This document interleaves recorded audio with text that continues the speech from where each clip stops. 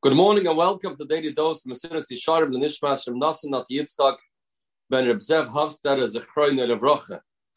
I heard last week something that ties into what we're learning here in Mesilas Yesharim.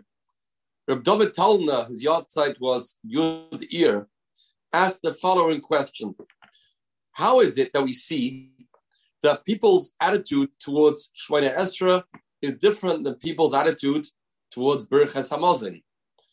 Every single Yid Kabbat, when the Davar Shemona Esrei is serious, nobody, we would hope, would even think about pick up a phone during Shtilah Shemona Esrei and tell this person that I'm in the middle of davening or say, nobody would do that. Everybody understands that that's not right. That's not ausgehalten, it's passt nicht.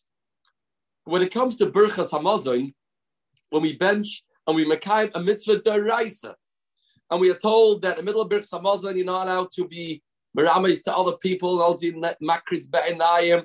One has to focus and concentrate on what he's saying.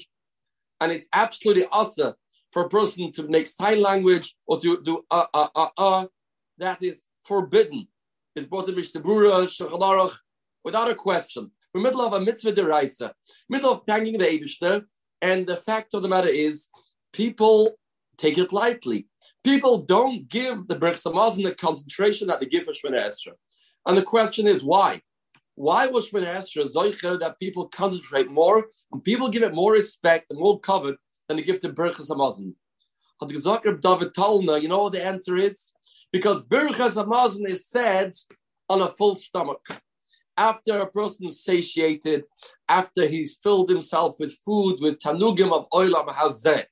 At that point in time, a person then can be swayed by the Eight Sahara a lot easier than when he is standing Shemona Esrei in the morning. What has he drank already? Perhaps a coffee before davening, and he is ready to focus to serve the Eibishter.